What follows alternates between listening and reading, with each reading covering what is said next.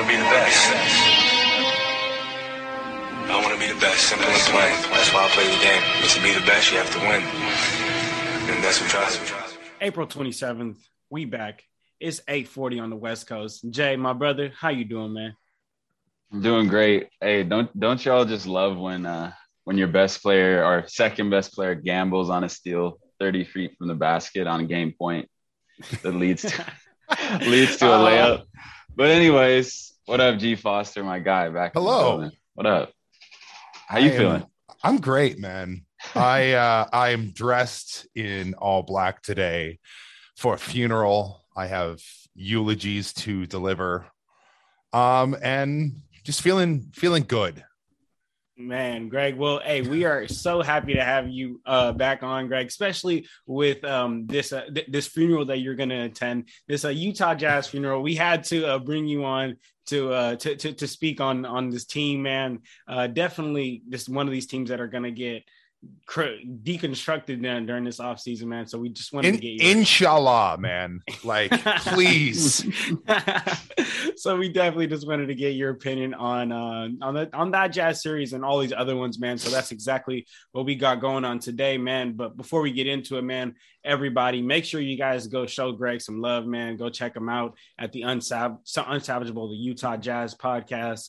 Very knowledgeable podcast, and man, that's why we had to bring my guy Greg on, man. So you guys ready to get into this NBA playoffs recap? Let's go. Always. Let's get straight into it, man. Let's start with the first series over here in the West Coast, which is what we've been doing on all these other recap episodes, and that's been this Suns versus Pelicans series that, man, it's gotten a lot more. It's gotten a lot more interesting. I'll say that. It's gotten a lot more interesting. I know a lot of people expected a sweep or a gentleman's sweep on this one, but with D-Book going now, man, the Pelicans stepped up. We're able to tie the series 2-2 up until last night. The Suns were able to pull that one off. But what are some thoughts that you guys have on that series? What are some X factors you guys are seeing?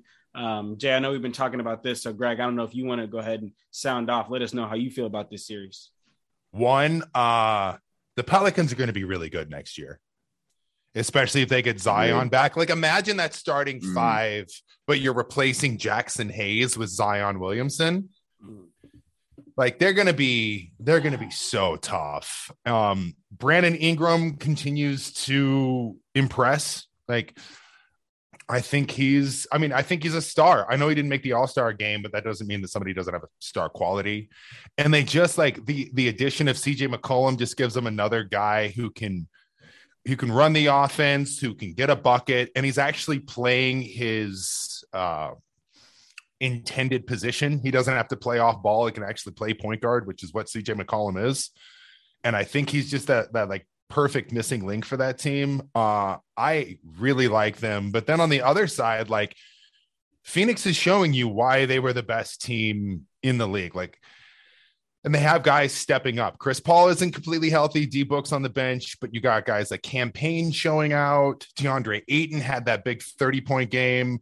Mikal Bridges was incredible last night. What do you have? Like 24, 26 points in the second half, like, while playing everything defense. Like, Cam Johnson, another guy who's stepped up. Like, they just have so much depth, and they just have guys who aren't afraid of the moment and know what they have to do even when their superstars out.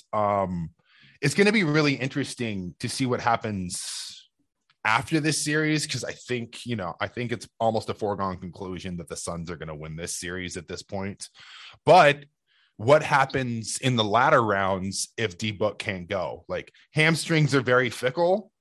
They take a long time to heal, and they can be re-aggravated like that.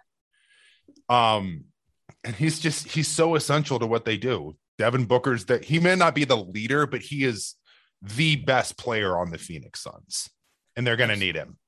Absolutely. I mean, we've been talking about that on the past couple of pods. Like, it's pretty evident, pretty clear, like how you said, Greg, that the Suns are going to be able to handle the Pelicans. But if they want to make that series championship run that they were putting together a very good season for, then they are going to absolutely need Devin Yeah. Booker. And then just real quick, to kind of piggyback on what you were talking about, Greg, is the importance of Devin Booker.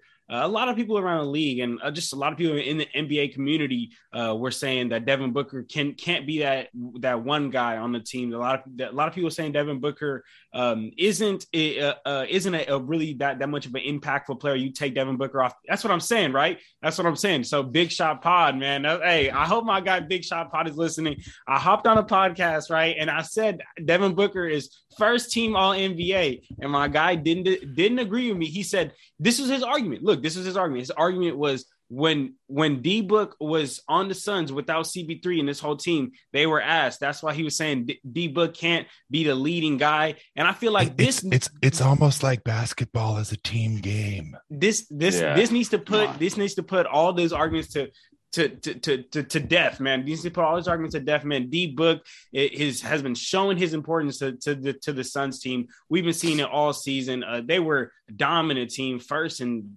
practically everything, and now D Book goes down. It becomes a series with the 8th seed, the Pelicans. Man, I just want D Book to get his respect, man. But Jay, talk to me a little bit about some other things you've been seeing about this series. Greg mentioned a lot of great things, some key points. Yeah, I mean, you put gold in a pile of shit, it's still going to be covered in shit. I mean, that's that's kind of what Devin Booker was dealing with when he came into that horrible situation in Phoenix. Yeah, man, you can put a lot of lipstick on a pig and it's still a pig. Exactly. I mean, that argument's, it's kind of irrelevant at that point, but we're not going to dive deep into that. It's obvious what Devin Booker means to this team. Number one, his leadership, the mentality he brings rubs off on the guys. It's still there with CP3 as well. But I mean, there you can see they're so heavily reliant on him offensively, not as much defensively, but just the character of what they're doing. So moving on, I agree with both of you. I think they're going to be able to get out of this series. Although the Pelicans have made it taking them 6, I did not expect. I expected a sweep here. I think can't speak for the both of you. 100% thought it was going to be a sweep. Yeah. I mean, but Pelicans are a team on the rise, man. They're going to be really good next season. And I'm excited. They're a fun team to watch too. Right. They defend their asses off. They move the ball, and then you're adding one of the most electric, most exciting players in the league next season in Zion. Mm-hmm. Man, that's going to be a fun team, man. Serious. Absolutely, man. That Pelicans team is going to be fun, man. So we will be looking out for that next year, because probably over this year, man. So let's just keep it pushing and let's get to the next series here. And man, this is why we brought our guy Greg on right here, man. Greg, we love you. We love having you on the pod, man. But we knew when the Utah Jazz were struggling like this, we were like, man, there's one man and one man only we need to go to. Greg Foster. Greg, the floor is yours. Whatever you want, man. Go ahead. The Utah Jazz stink. They're ass. And I hate them so much. They are the worst vibes team in the league. Like they don't play a fun brand of basketball. It's not enjoyable. This team, like covering this team has been a complete sufferfest since January.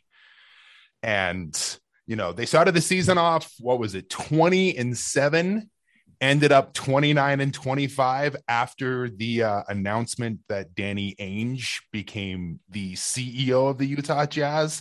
I'm just saying. And when there's a lot of smoke, a lot of rumors going around there, and the saying, like, where there's smoke, there's fire. And if you watch this team play, it's apparent they don't like each other. This goes way beyond Donovan Mitchell not passing the ball to Rudy Gobert. There's also just like some very fundamental flaws when it comes to this roster. They're too old. They're too small. They're not athletic enough. And they don't have anybody who can guard at the point of attack. Their perimeter defense is probably the worst in the league. And it's been this way for years. And it becomes such a conundrum, such a pick your poison when you go up against teams like the Clippers, like the Mavericks, like the Houston Rockets used to play, when they can go 5 out And that is, do you bring Rudy out and have him guard in space, which I have no problem with. I think Rudy Gobert might be the Jazz's best perimeter defender. He can guard in space. This idea that like he can't guard the perimeter is very silly. And it's just been perpetuated by like dumbass NBA Twitter. But the problem is that everybody out, then you have backdoor cuts and lanes to the basket all day.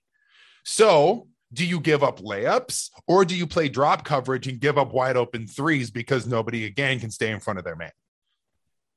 And it's just, again, it's roster construction. You've got no one. I mean, Mike Conley is very washed, as much as I love him. Donovan Mitchell's a turnstile, and Donovan Mitchell honestly hasn't been the same player since he hurt his ankle last season and came back early. Jeez. You can see the lateral quickness isn't the same. The burst isn't the same. And the effort's just not there. You see it from everyone. Like, this team has become so reliant on Rudy Gobert because he is such a generational type defender that it's like the perfect example was, what was it, game 3 or game 4 when Spencer Dinwiddie catches the ball on the perimeter, does a quick little hezzy dribble and blows right past Donovan Mitchell, who doesn't give any sort of effort, doesn't try to slow him down at all because he thinks Rudy's going to be right there in the paint. And he wasn't, because Kleber was out there in the corner. Right. So, and then when it comes to offense, I really do I gotta call out Rudy Gobert for what it is. And that is, for his entire career, he cannot exploit mismatches. He's very, very good at 3 things when it comes to offense. He's the best dunker finisher in the league. He sets incredible screens and he rebounds very well. Other than that, he can't do anything. And when you can put a 6'1" Jalen Brunson on him in the paint and he can't turn around and get a bucket, that absolutely blows up the offense. Because then you're essentially playing 4-on-5, and you can trap guys like Donovan Mitchell and Mike Conley and Boyan on the perimeter, and it creates so much tension and so much dissonance that it just doesn't work. And I go back and I retrace the steps of what this front office has done, and there's been some real incredible fuck ups. We saw back-to-back terrible playoff performances by Joe Ingles, but for some reason they wouldn't move on from him, even though there were all sorts of rumors about him being packaged for a deal with, someone like Kuminga and Moody. And you look about that in hindsight, and it's like, I don't know, Jonathan Kuminga might be a better player than Joe Ingles at this point in their careers. And not only that, but like, you can develop him, drafting Udoka Azubuike, whose official signature shoe is a walking boot, instead of someone like Jaden McDaniels or Desmond Bane, who were both on the Jazz's list. But apparently Dennis Lindsay panicked because you didn't have Rudy Gobert sign his big contract. And that's on top of bringing back Derek Favors. So, there's been these huge roster problems, and like the warts of this team have been apparent for years, and there's a blueprint to it. And they didn't do enough this offseason to mitigate that. The answers was to bring in Hassan Whiteside and Rudy Gay, which still doesn't give you the versatility that you need. And Rudy Gay has been a 94-year-old fucking water boy. Man, he hasn't played a minute. And so of course, it's just, this team has become the definition of insanity. Mm-hmm. Doing the same thing over and over, expecting different results. Mm-hmm. And it doesn't work. And it's a top to bottom unmitigated failure, from roster to coaching staff to the front office. And this team needs to die. It's not going to work. And you're just jamming a square peg into a round hole right now. And I don't know, like, it's obvious that the front office, Danny Ainge, Justin Zanuck, Ryan Smith, all the rest of them have their work cut out when it comes to what to do this summer. If it were me, I would blow the entire thing up. I would trade Mike Conley. I would trade Rudy Gobert, and I would trade Donovan Mitchell, because you'd be able to get huge Paul George-esque hauls for both Donovan and Rudy. There are teams out there who would want both of them and would be able to give up a lot. And then you start over. You have a nice franchise with the players that you can get, and you have, 3, 4, 5, 6 first round picks, and you go in on player development, and you realize that you cannot construct a roster the way that you did. What ultimately in the NBA works these days is you have to put the onus on two-way wings and guys who can play both sides and who are versatile. And the Jazz don't have that. So now what doesn't work. So maybe go and do the opposite. Mm-hmm. And this isn't to say that like Mike and Rudy and Donovan aren't nice players. They're very, very good. But it's kind of like watching this team. It's like watching your parents fight, and then like this series has kind of been like when your mom hands your dad the divorce papers, and it's like, yeah. And ultimately I see it as a good thing. We're being freed from this garbage ass basketball. And there might be some optimism later. Like we might be the Kings or the Thunder for a few years. Oh, wow. I don't care. I would rather watch that than watch Donovan Mitchell go 7 for 21. I would rather watch players develop than not being able to see my 8-year all NBA center do a drop step. Like I'm fully ready for this to be done. And again, I see it as a good thing. So RIP Bozos. Wow. Greg, that was amazing. A beautiful way to describe the breakdown of this team. Just real quick, I guess we have a lot to talk about, a lot to say with the Jazz, but I guess just real quick, the last thing, one of the last things that you kind of talked about there, being you want to see these guys done, you want to see this team blown up, deconstructed. So, and you don't have to, go crazy in depth, but if you could give us, what direction do you want to see? Do you want to see everyone gone? Do you want to see rebuild around a Donovan Mitchell? One thing I've been saying all over to all my NBA hoop heads, why is Nickeil Alexander-Walker just riding the bench? He is too good and too young to just be sitting on that bench, not playing a minute. So like, do you want to like build around these young talents? Like, what is it that, I know you said you would blow up everything, but like, are you going to try to build around Donovan Mitchell, or are you trying to build to the draft? Because I don't know if a lot of people want to go to Utah. I would like to go and scrap the entire thing. Oh wow. And I think like, you could get some nice pieces. Say of like, you do a trade with New York for Donovan Mitchell, and you get an RJ Barrett and an Emmanuel Quickly or something like that. Or you trade Rudy Gobert to Atlanta, and you get a John Collins and a DeAndre Hunter and a Clint Capella. That's like nice. You can, and then pick. So you have solid players. You may not have your superstar, but you have solid players. And then you can kind of go through the draft and find the guys who can complement that. You find your star that way, where you still remain competitive, but you have assets. That's the big problem with the Jazz right now. The Jazz are in basketball purgatory. They're a good enough team to win 45 to 50 games every year, make the playoffs as a 4 or 5, 6 seed, lose in the first or second round, and then you don't have any draft capital. You don't have any assets that you can move, and you're just stuck in this perpetual cycle of mediocrity. So this is the way that you have to break that. Okay, Jay, talk to me, Jay. I know you got a lot to feel about this series. Talk to me about how you feel.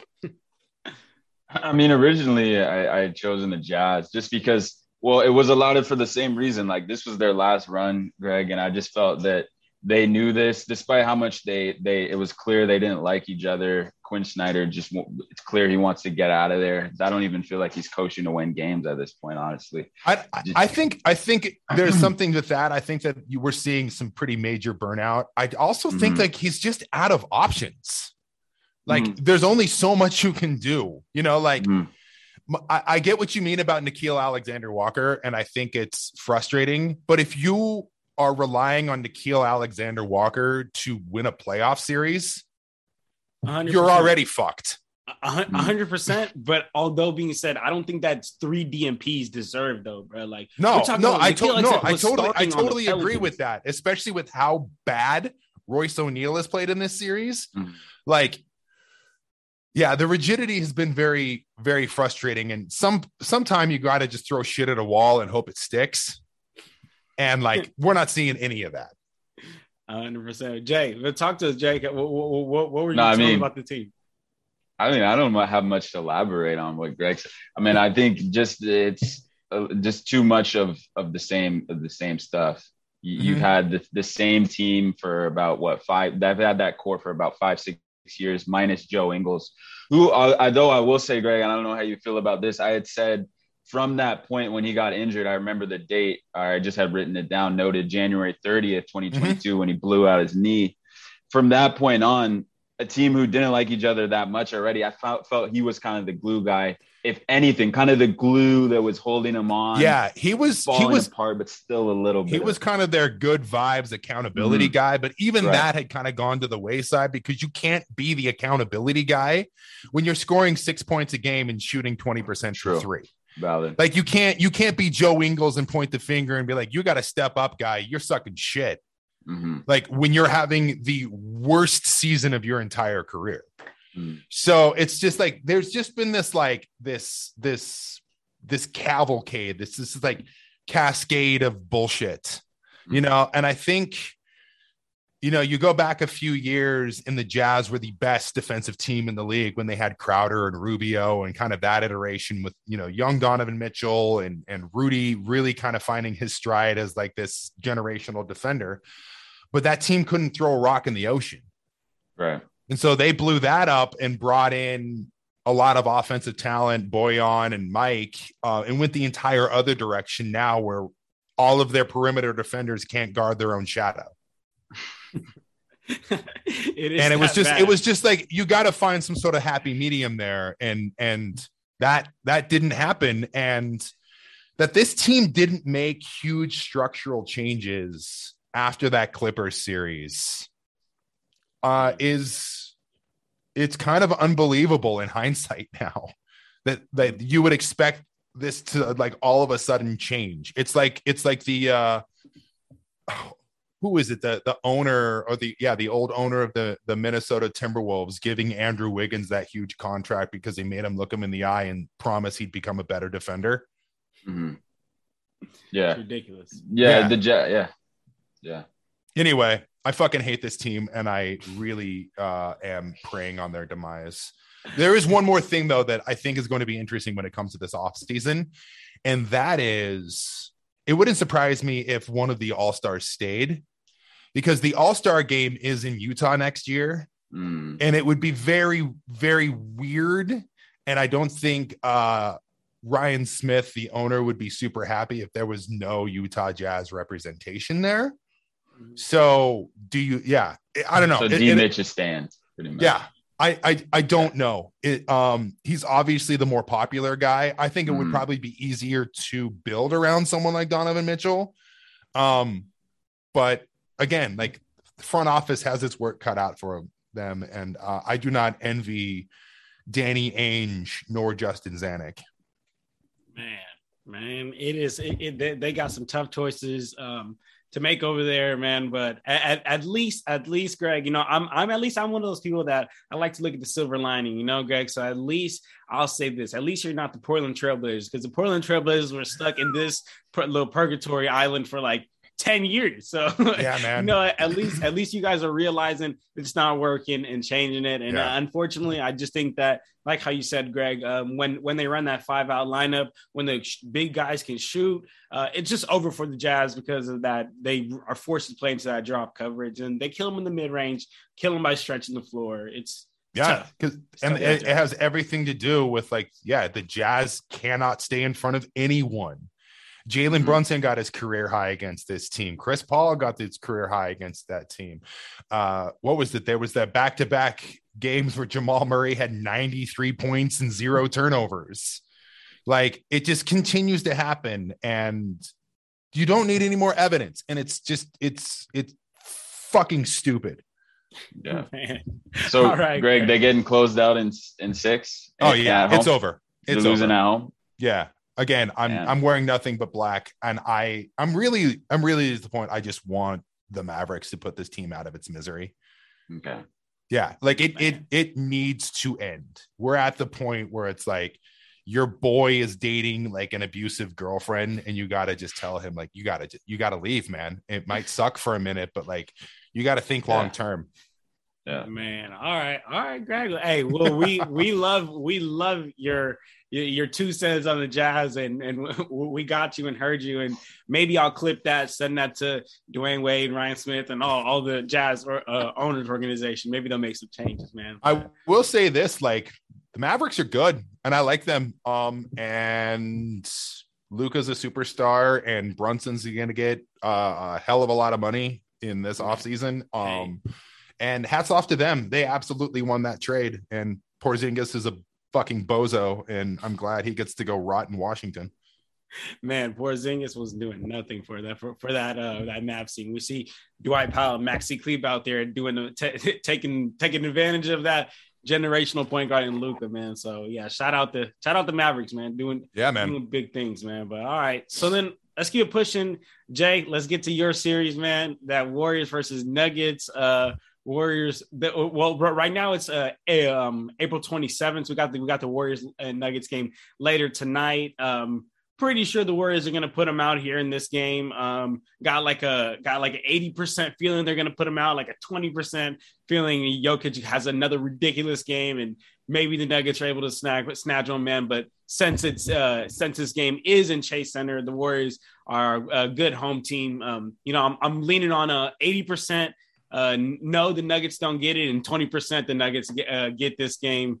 But if anything, man, this series is over. Warriors need to wrap this up and get ready for this next round, man. Curry off the minutes restriction, but Jay, talk to me.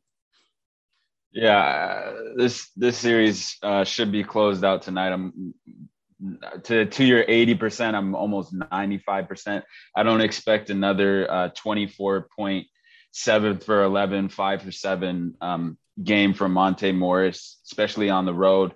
Jokic is going to do what he does, and this series, that's pretty much kept them afloat despite other guys not stepping up. I also don't expect 21 from Aaron Gordon, and then the bench production of Bones Highland. We saw what he did breaking out for that little hot streak he had in the first half, and then Boogie Cousins. You know what the old adage is, role players don't play as well on the road. I think it's a closeout game for the Warriors, and I just believe they're going to have that focus from the start. I feel like they came out a little sluggish in game 4, kind of took it for granted, like they were going to just come out there and Denver was just going to roll over and win that game. But yeah, I expect a closeout here at Chase and look forward to either the winner of Minnesota and Memphis.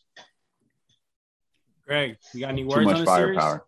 I think the Warriors are really good. I think it's great that, the back-to-back MVP finally won a playoff game. But this series has kind of gone how we all thought it was going to, and I think that if Devin Booker can't come back healthy, I expect the Warriors to be in the finals. They look like a very finely tuned machine. Like, you're not going to be able to win every single game, but they look so solid. Steph is still continuing to get his rhythm back, and having him as a 6th man. Are you kidding me, man? You've got one of the top 10 top 10 best players in the history of the league as a six man. And like, yeah, I expect it to be over. A really fun wrinkle in this series is the emergence of Jordan Poole. Like how he wasn't in the most improved still blows my mind. Man. He's become so good, and so like he's just one of those dudes who's just built for the moment. Mm-hmm. And I love that. That new death lineup they have is, yeah, it's just fun. I love the way the Warriors play basketball. And yeah, I think this series was kind of over before it started. And yeah, I expect it to be a 4-1 gentleman sweep after tonight. Greg, real quick on that note, before you go on, John, talk to me about the MIP. I know that obviously Ja won. He had a huge leap from his last year to now. Like there's no debating the stats, but for me personally, when I look at most improved player, I just look at a second pick. Brandon Ingram, I know, won it 2 years before that. And I look at like a top 3 pick. I think that improvement should be expected. Like you're a top 3 pick going into the league. Yeah. And I'm not taking it anyway. Ja had a huge improvement. If you're going by that, like most improved, he did improve, but I should think that should be expected. Like a player who's not expected to make that leap, the Desmond Baines, Jordan Pooles, even throw in Darius Garland, maybe DeJounte Murray, they're still higher picks, but those kind of late round guys, I think should be more, they should get that nod over a top 5 pick or a top 10 pick, in my opinion. But how you feel about that? I think that it's more impressive and a little bit more surprising that a Jordan Poole can go from like a, like mid-tier starter, almost like bench guy, to being a guy, G League player, and then going from going to a guy who's scoring 20 plus points a game and carrying a team that was hamstrung by injuries throughout the entire season. And I think what he did was really impressive. And I think again, like, someone like DeJounte Murray, who's been like a really nice player, you're like, oh, this guy is kind of on the cusp of something, and then really kind of exploding and, becoming a triple-double guy, becoming an all-star. I think stuff like that is a little less expected than someone like Ja going from a star to a superstar. Mm-hmm. And again, that's not a knock. Ja might be my favorite player in the league. But I guess I think it's expectations based, Right. And ultimately, like, I don't really have a problem if Ja wins most improved. That's fine. I just like to see guys get credit when it's deserved. And I think that like the jump that Jordan Poole made was really impressive. Yeah. I'm right there. Jay. He's going to be great playing for the Jazz next year when you guys trade for Rudy Gobert. No, I'm going to love him. Sir. No, sir. Hey, Greg, keep dreaming. That's hilarious, man. Hey, Jay, I love the fact that you bring that up, man, because I a lot of people in the NBA community are right there with you. Ja Morant was expected to have a jump again, no knock, but expected to jump. Players like Poole, like Bane, even like how you said, even as far as Garland, not expected to be carrying their team later in the playoffs, man. So yeah, absolutely right there with you, Jay. So man, guys, let's keep it pushing and let's get to this next series. This is on the low, to be real with you guys, a real sleeper series, like could be one of the best series. We said this over here on the pod when we did the previews for the playoffs. Like this realistically might be, besides that Nets and Celtics series, which we'll talk about, is a really good series, man. Because look, guys, honestly with you, I was thinking upset. The Wolves being such a team built for the playoffs. I mean, I've talked about it so many times, having that semi big three players that actually complement each other, amazing defense. The Grizzlies got, out of all these teams really in the first round, got the least experience out of all these teams. But so that's why I was thinking upset, man. But what's happening right now is the Wolves' inexperience is coming out, man. I mean, we're seeing silly turnovers. We're seeing them getting in foul trouble. Coach Finch doing absolutely nothing about it. They panic when they go down. Extremely inconsistent. I mean, I talked about this on the last pod, and I just think this stat is just ridiculous. So I need to run it back, man. In that game 3, the Minnesota Timberwolves in their scoring, first quarter had 39 points, second quarter 12 points, third quarter 32, fourth quarter 12. I think it's just the amount of inconsistency is just showing out, man. While the other team, like the Grizzlies, been just so steady, so consistent. I mean, how many times have we seen them go down big? We've seen that 26-point comeback. They understand it's a game of runs, and their consistency is just keeping them alive. Ja Morant emerging as the best player. Jay, you say this all the time on the pod. You say sometimes the best player just emerges and just comes out and takes over the series, and that's really what happened last night. Ja having 16 points in 6 minutes. Just ridiculous, man. Shout out him so much. Shout out the Grizzlies. Shout out the Grizzlies, man. I mean, hey, if you guys are on YouTube, you guys see what I'm wearing, man. I'm rocking this clean Ja jersey because this performance that he had last night was insane. So, guys, I don't know if you guys want to touch a little bit on the game, on the series. How are you guys feeling? Go ahead, Jay. I said at the top of the show, man. Ja did his thing. Ja did his thing. Memphis came back storming, but I just don't understand how you could have that defensive breakdown at the end of the game and a guy jumping out on the pass 30 feet from the basket. You let him catch it going away from the basket. I mean, and then let him make a shot, let him hit a 30-footer, or let him take a 3. I just don't understand. Ja wants to get down the lane. He wants to finish. We know he can finish with the best of them. And we saw him put Malik Beasley, like, oh my goodness. R.I.P. Gross, man. Beasley, but nuts in the face and everything. Dude, the Ian Eagle call too is still like, for him to just like come out and just say a jawbreaker. Like, are you kidding me? So good. Just, Bags. But, I'm going to say that Ian Eagle had the best season out of anyone on the Nets. Ooh, he went there. But yeah, no, nothing much to say. Jaren Jackson, if he's going to continue to play 17 minutes and get in foul trouble every single game, the Grizzlies have no chance of moving past this round, maybe even this round. Honestly, they're not out of the water.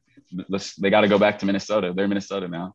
Shout out Cat. But I just think, no, they're in trouble if he continues to get himself in foul trouble. And that was probably the hole they were in because he couldn't stay on the floor. He's their all NBA defender, but can't stay on the floor. So those are my initial thoughts in that game. But Greg, I don't know if you want to talk more about the game. Yeah, I think, watching the Grizzlies last year play the Jazz, it's very apparent that this is a team that just does not quit.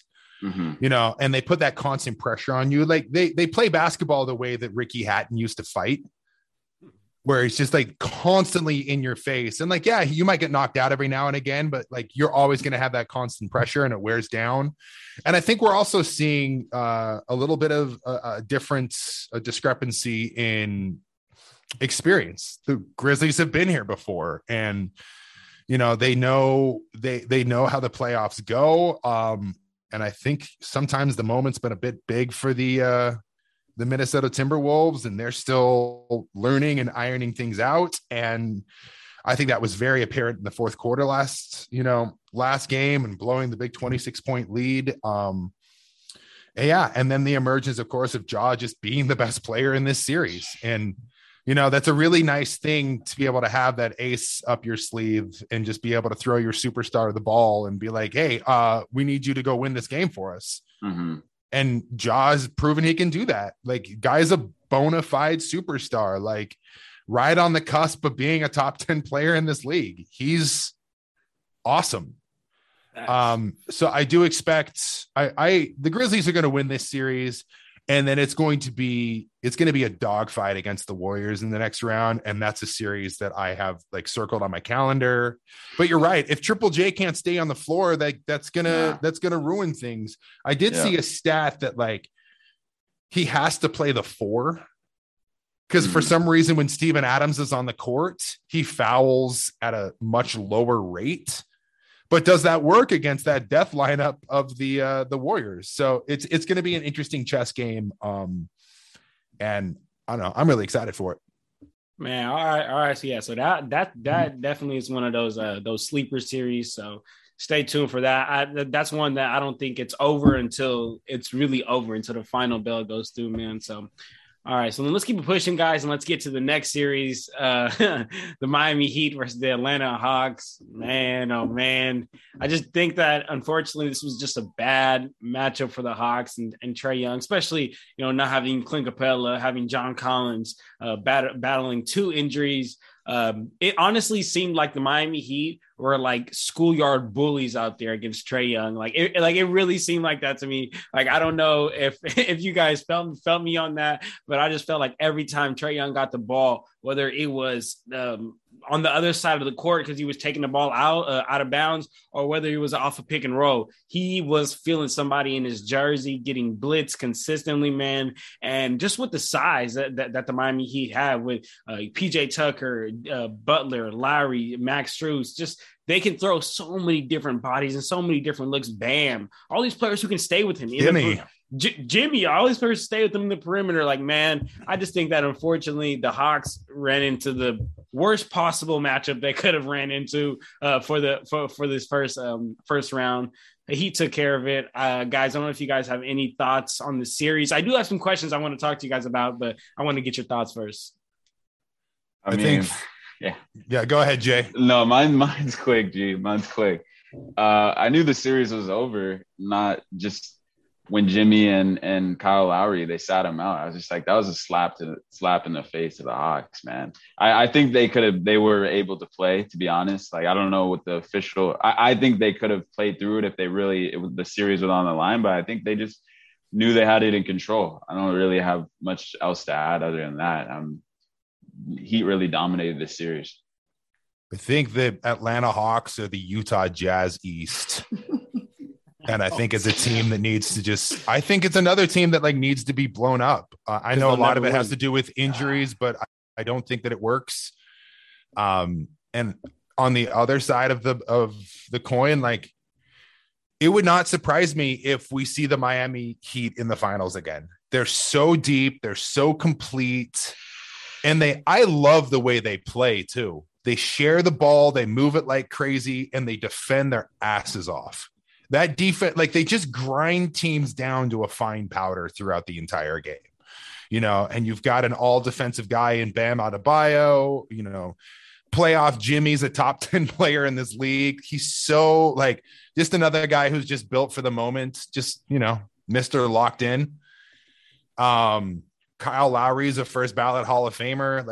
And then you've got just complimentary guys. Tyler Hero is going to be the sixth man of the year. Duncan Robinson's had a great series. PJ Tucker at 65 years old can still guard 1 through 5 and is able to play that brand of bully ball. There were a couple times, I think, what was it in game 4 or either game 4 or game 5? They just threw him the ball on the block and just had him go to work. Even at that age, they're just a nasty team, and I really like them. They're just, again, deep, totally complete, have their guys, and then, I don't know. All I have are good things to say about Miami. I really want them to end up playing either the Celtics or the Bucks and just get one of those old fashioned, just nasty Eastern Conference series that we used to get in the late 90s.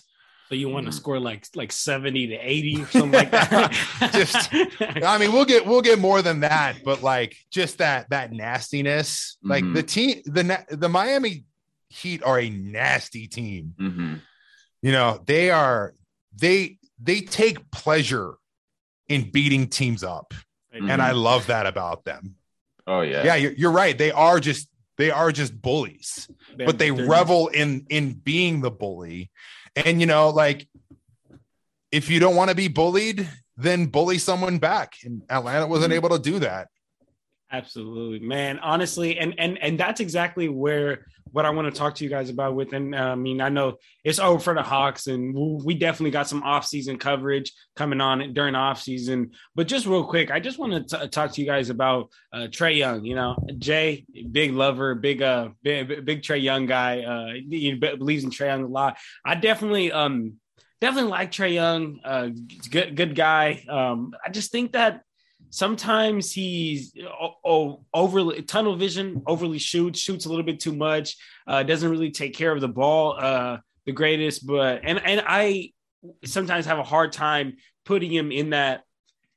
Last episode we talked about it, Jay. We talked about it with Jenner. We talked about if Trae Young is in that superstar category, and I have a really hard time putting him there. I wouldn't put him there. Like I'm talking that Luka category, right? Yeah, exactly. I wouldn't have. He's right out. He's knocking on the door. Like he's right. Luka. Okay. I mean, Trae at his best. Trae last year in the playoffs, right there. But I think he's also a guy that like needs to have talent around him. Again, it's a team game. And like when you don't have Capella, you don't have a healthy John Collins, you've got 74-year-old Gallinari trotting out there. Like they didn't, it's hard to be at maximum efficiency and effectiveness when you don't have your horses, especially when you're a point guard. And I think part of like his trigger happiness in this series was a little bit out of panic, like because he couldn't rely on other guys. So it's kind of like, he kind of did the same thing that like you've seen Russ do, or like really what Donovan Mitchell has done this entire year, where it's like, I'm the guy and nobody else is going to do it. So I got to do it. And I don't think that's necessarily the right way to play basketball, but when you run out of options, sometimes that's what happens. Man, and that's exactly honestly where I was going to, and I was going to allude to was Trae Young just being a little too trigger happy in this series. And I do agree, and I do agree with that point, Greg, that you bring up of him being undermanned and not having his guys there. But I feel like in that moment, that's when you really need to step up. That's when you really need to be there. And I just don't feel like he did that in this series, man. And not only was it was a bad matchup for him, but he way underperformed. I mean, this last game, this game 5, winner go home, 11 points on 2 of 16 from the field, 0 of 5 from the 3, 7 turnovers. And it's not just this game, right? And I feel like if he would have been the regular Trae Young, even Trae Young that we seen last year, the Hawks could have pulled off that game that Bogdanovich went off, but Trae Young wasn't the regular Trae Young that we know of. That game that DeAndre Hunter went off, I think that the Hawks could have pulled that game off if Trae Young was at his regular self and his scoring capabilities. But he just, honestly, to me, I mean, I'm not going to call him overrated, but I think this series really put like a big stamp on like, man, like this is how you stop this kid. Like, cause he was coming out here last year and not a lot of people had a lot of answers for him. I didn't have him beating the 76ers. Jay had him beating the 76ers last year. I didn't even have him taking it to the Bucks, and they were able to do their thing. But I just think that this year, the Miami Heat really proved like, man, this is how you stop a player like Trae Young. You just put the pressure on him. You just bully him out there, man. For Trae, for him to exceed and get better, he has to move. He has to play more so off ball, just like Stephen Curry. He's one of the best to do it. But if his willingness to not play off ball puts him in like sticky situations. You just throw doubles at him, you be physical with him on the ball, and he's not willing to cut and move without the ball. I think it's really hard, especially at his small, like he's smaller than a lot of guys. He's probably one of the smaller guards. He's listed at what, 6'1", 6'2". I don't even know if he's that, but still, and he's got a frail frame too. Exactly. So if he's not willing to move off ball, it's going to be hard for him to be successful or reach his true potential. And that's a lot what you saw this series. So, man, all right. Well, hey, we're looking forward for the Hawks. Let's see what they do in the off season. But for now, let's move on and let's have the Heat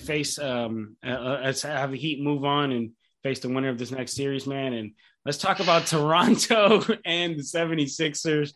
Jay, you're over there in Toronto. You are our Canada's ambassador for Clutch Talk over here, Jay. Jay, talk to us about this series.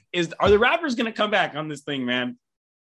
Definitely an expat here, not a Toronto native, but I will say that Raps in 7. Listen, if anybody can blow a 3-0 lead, it's Doc Rivers.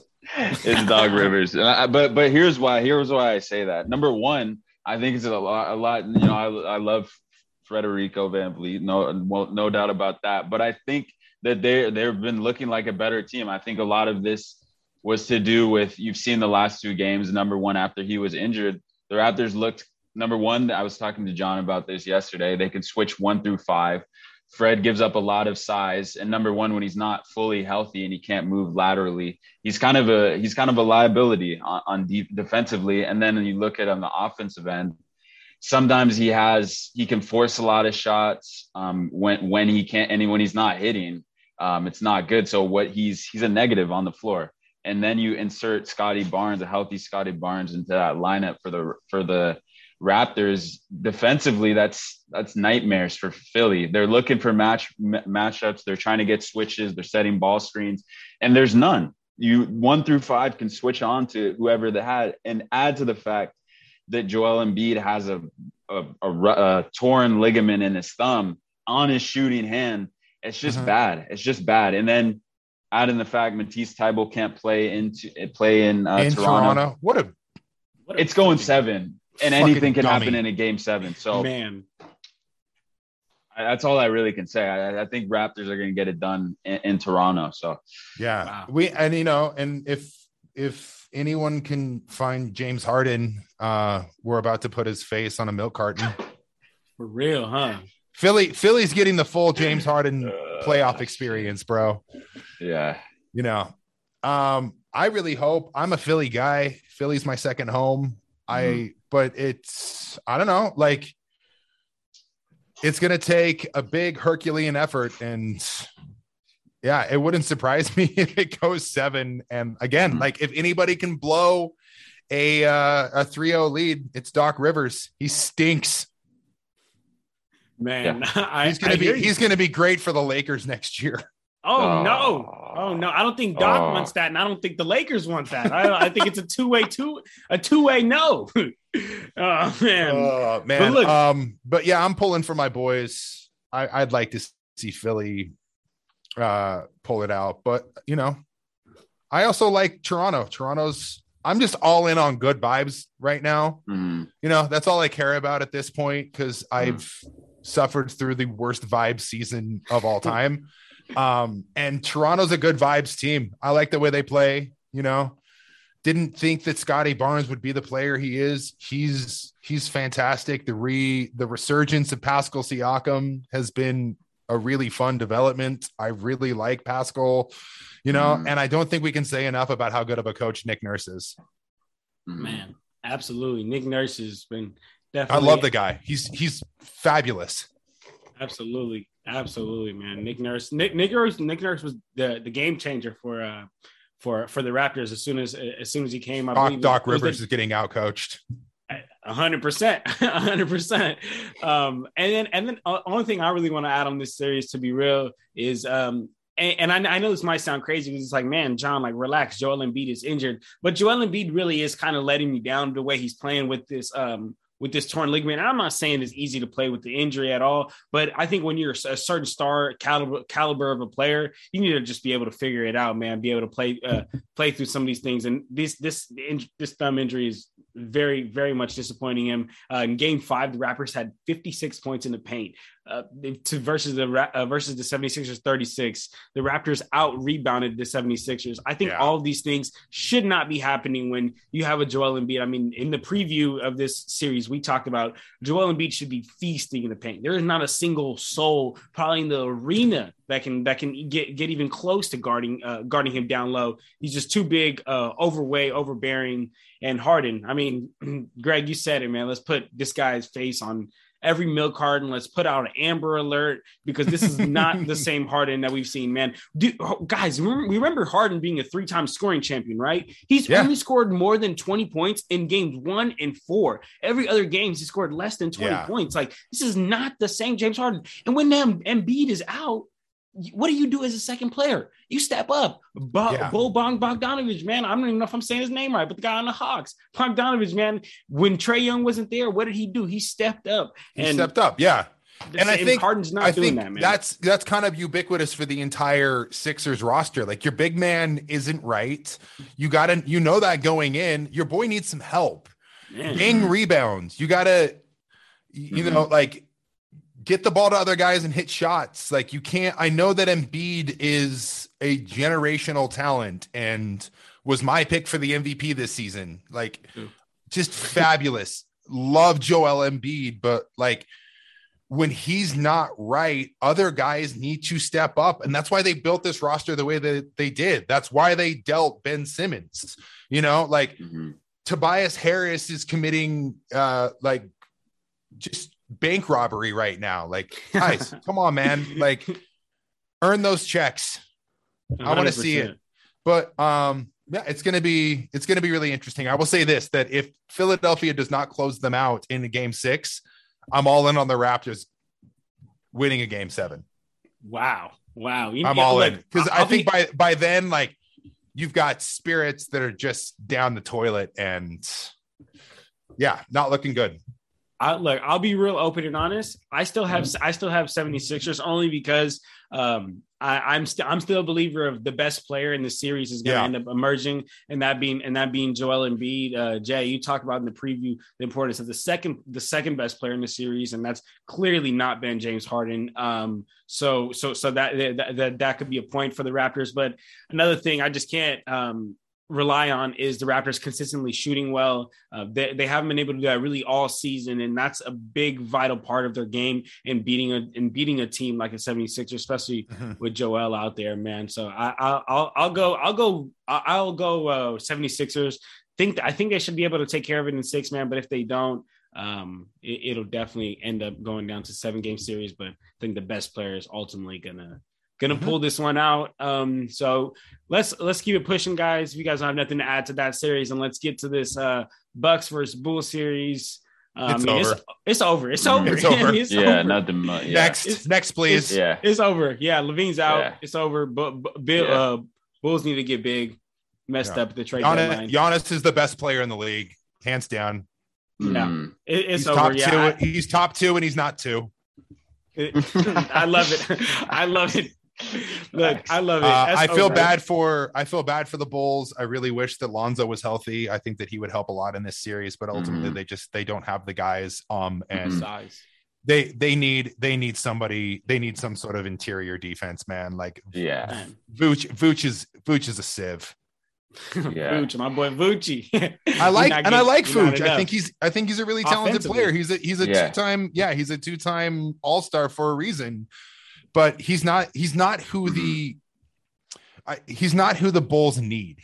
I don't really think he fits the mold of that team, and I would be shocked if Chicago doesn't try to deal him. Go and try to get a Miles Turner. Go try to get a Rudy Gobert. I don't know. Will be interesting to see. It's I don't know. I'm very excited for this summer. Absolutely. I mean, we know that the Bucks are going to end up facing basically the Celtics. So that's going to be such a fun series, man. That's going to be such a fun series. We'll talk about it in the next. I mean, recap. I have, to be real with you, nothing to add on this Bulls series. It's over for the Bulls. They should have got some size. Greg, I hear you. I feel bad for the Bulls. Jay, you got anything? Man. You got anything to add about that? Been saying the same story. We talked about this months ago when I came on the pod that they needed size and they needed somebody to be able to protect the paint, and it didn't happen. And again, my policy for all of this is sucks to suck. Yeah, reap what you sow. 100%. Yeah, 100%. All right, guys. So then let's get to the biggest series of all. I mean, I honestly with you have been waiting to just sound off. I'm just gonna they stink. They stink, dog. Honestly, Jay, thank you, Jay. Look, honestly, I'm not even going to talk real quick. I'm not even going to touch on the game. I need to talk real quick about Ben Simmons. I have to talk about Ben Simmons. Do your thing, dog. brother. Listen, get him a fucking blanket and a binky. Get him out of here, dog. Like this guy genuinely pisses me off. He does. I honestly don't think he likes play. I don't think he likes playing basketball. I don't think he likes play. I have been hating this guy. I mean. Since 2016, he came to the NBA. Look, he got drafted, and then he got drafted to the 76ers. And I thought to myself, why in the for fudge do you pair up Joel Embiid and Ben Simmons? Ben Simmons, who cannot shoot in a pick and roll league where you set high pick and rolls and you're just going to double Joel Embiid. Why are they on the same team? And then the 76ers started this, Joel Embiid is a point guard thing. And they forced that upon him. No, Ben Simmons. They said Ben Simmons is a point guard. He's not a damn point guard. Yes, he can pass the ball. Let him be a forward that can stretch the floor. Stop having him be this point guard. Look, guys, and then he cries his way out of Philly for what? Again, like the way I look at it is like, what are the Philly fans asking you to do? Shoot the ball, get in the gym. You're a damn basketball player. Do it. So he cries his way out of Philly. The reports come out. He says he's going to play in a game for, fucking win or go home. I don't even like to cuss, guys. Like, I like to keep myself more. You really don't, bro. Like, I don't even want to cuss. And then this guy doesn't play in a game, win or go home. This guy doesn't play because of back pains. But guess what? In game 3, when he was out there looking like a damn goofy in that little tracksuit, whatever the heck he was wearing, he was walking around with that chain, no back pain. And honestly, at this point, Greg, I'm just like how you said, does this guy even like basketball? Like, what the oh my God. Guys, go ahead, talk about him. Cause oh my God, I just hate Ben Simmons. I hate Ben Simmons. What else? I mean, honestly, what else can be said? Bro, Jay, you said it best, bro. Is his mental health contributing to this guy's back pain? Like, no, that was a report that actually came out. Like, are you serious? That's a report that actually came out. Sham Charania, who's has been in close contact with the clutch sports, came out and said they met with his team met with senior executives with Brooklyn, and they said his mental health was contributing to his back pain. My God. That's what he said. That's ridiculous. You can't make this up. That's what he said. And I don't know what to say to that. Greg, I definitely don't want to make light of mental health struggles. Exactly. Mm-hmm. And I think it's, there's a fine line there, mm-hmm. but, and granted, I'm no doctor and, I didn't do great in anatomy and physiology, but there seems to be a bit of a disconnect there. And like, it seemed like his back and his brain were fine when he had the cameras on them, telling them to watch this when he dunks in practice. Mm-hmm. So I mean, I don't want to make light of mental health reasons, but I also don't like people using that as a crutch. Mm-hmm. And yeah, the guy, Sarah, my co-host, worked for the Philadelphia Inquirer and was in Philadelphia covering Ben Simmons, and she'll be the first to tell you that like this is a kid who's been coddled his entire life, and when things get tough, he quits. He quit on his team at LSU. He quit on his team in high school. He quit on the Philadelphia 76ers. Like, this is not a man with a lot of resolve, man. And do I know that like Ben Simmons would have changed the outcome of this series? I don't know. Probably not. And may have been a detriment. Like a guy who hasn't played basketball for a year coming into a playoff series against a team that's red hot. I don't know, but you got to try something, man. Like you've got to at least have some sort of solidarity with your teammates. And then like just the roster construction of this Nets team, man. Mm-hmm. Like, I know I mean, they're so top heavy and it's just such a mess. And then, you shift the focus on Kyrie and hearing him talk about like how the Nets set up multiple vaccination appointments for him. And he just didn't show up, and then talked about like how he felt he let his team down and couldn't be there for his guys. And like, it's just at this point, it's just like, shut the fuck up, dude. Shut up, Kyrie. Shut the like, man. Oh my God. You're like, Kyrie Irving is a contrarian for the sake of being a contrarian. Man. Like the type of guy who likes the smell of his own farts. Mm-hmm. And just to see his actions and his words and just how incongruent it is. Like, of course you're going to cause drama and there's not going to be the chemistry and the synchronicity that you want when you miss the majority of the season. What? Man, to try to make some sort of like, what point are you trying to make? That you are the voice of the working man? And then a video comes out of you fucking in the club dancing. Like, that's what I'm saying. That's what I'm like. He had, sorry, Jay, go ahead, Jay. No. And the sad part about all of this, unfortunately, it's either Kyrie who's going to go, which I don't see them giving up because they're not going to get anything back. They're just capped out. They're not going to get anything back. Or ultimately Steve Nash. I think they're going to have to get rid of one of the two. And it sucks for Steve Nash. I mean, there was nothing. He was handicapped from the beginning. Number one, KD coming back from his Achilles injury. That was already a thing. And then you look at Kyrie not even playing. I believe they've only played in, I think, 200 something games or 100 something of the possible games. They've only played 57. Got the number for you, Jay. How many is it? He since he's been on the Nets, there's been 246 games. He's played 103. Yeah, right. Like, no, fucking ridiculous. How many of those? Of course, there are going to be problems. Oh, okay. No, yeah. I would that now one's just Kyrie. That's just Kyrie. Mm-hmm. I don't know about the KD. Still, that's ridiculous. Less than half. Man. It's fucking ridiculous, dog. Yeah. So like, I don't feel any pity for the Nets. I'm glad they got swept. Me too. On the other side, Boston's awesome.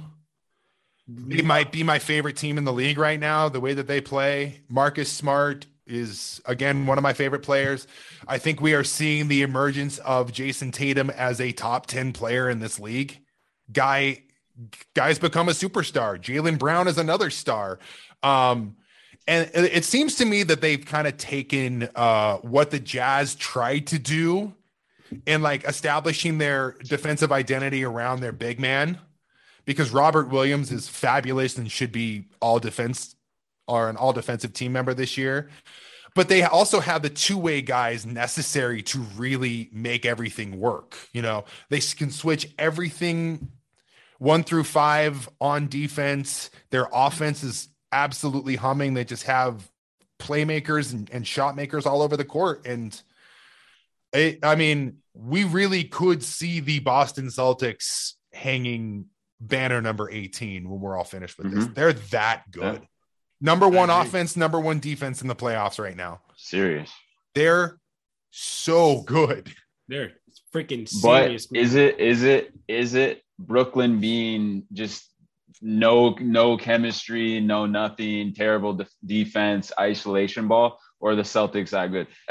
I'm just playing like a little devil's advocate and kind of countering that. I still think the Celtics are serious. Don't get me wrong. I have them coming out of the East right now. Yeah, I think that, part of it, yeah, but they were doing this in the regular season too, just absolutely crushing teams. So, I think we have a big enough sample size to understand that this team is serious.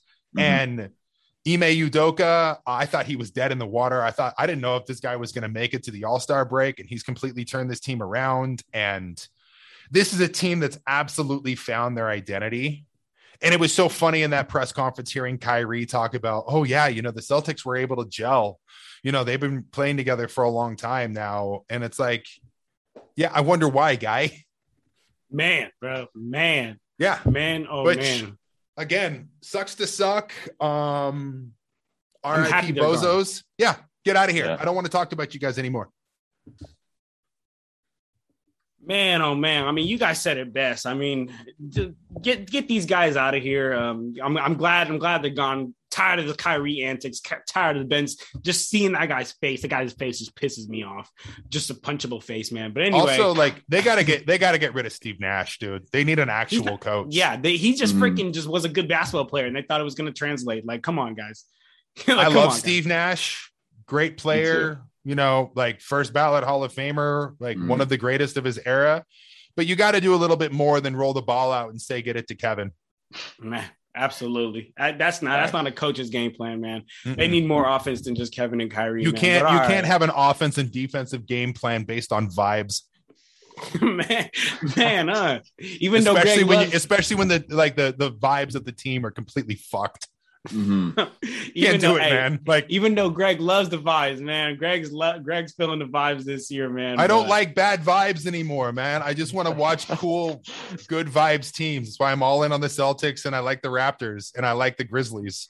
Okay, man. I like cool, good vibes teams. That's all I want anymore.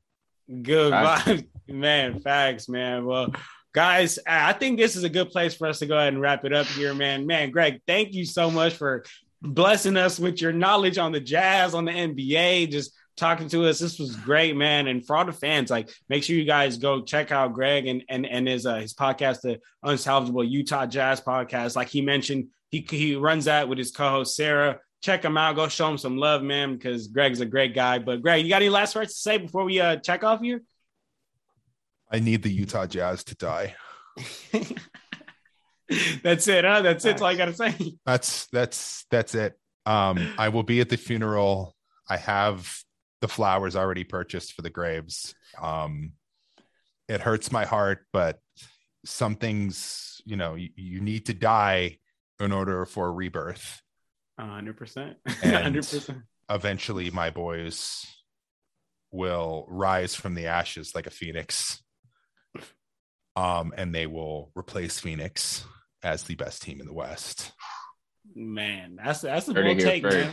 You heard it here first. Jay, talk to me, man. What's up, my brother? Yeah, Greg, always appreciate you coming on, brother. And then Thanks, we'll be running it back on this weekend for kind of the first round, second round preview episode. So G Foster will be back for that, confirmed. Hell yeah. And yeah, that's all I gotta say. Man, all right, man. So for all the fans, for all the family out there, make sure you like, comment, subscribe. Check us out on YouTube, Apple Podcasts, Spotify. Leave us a review, man. Leave us a ranking. Make sure you check us out on Instagram, TikTok, Twitter. It's at Clutch Talk Pod. Again, that's at Clutch Talk Pod. Get at us, man. But if all that's out the way, then we out of here, y'all. Clutch Talk out. Peace. Bye.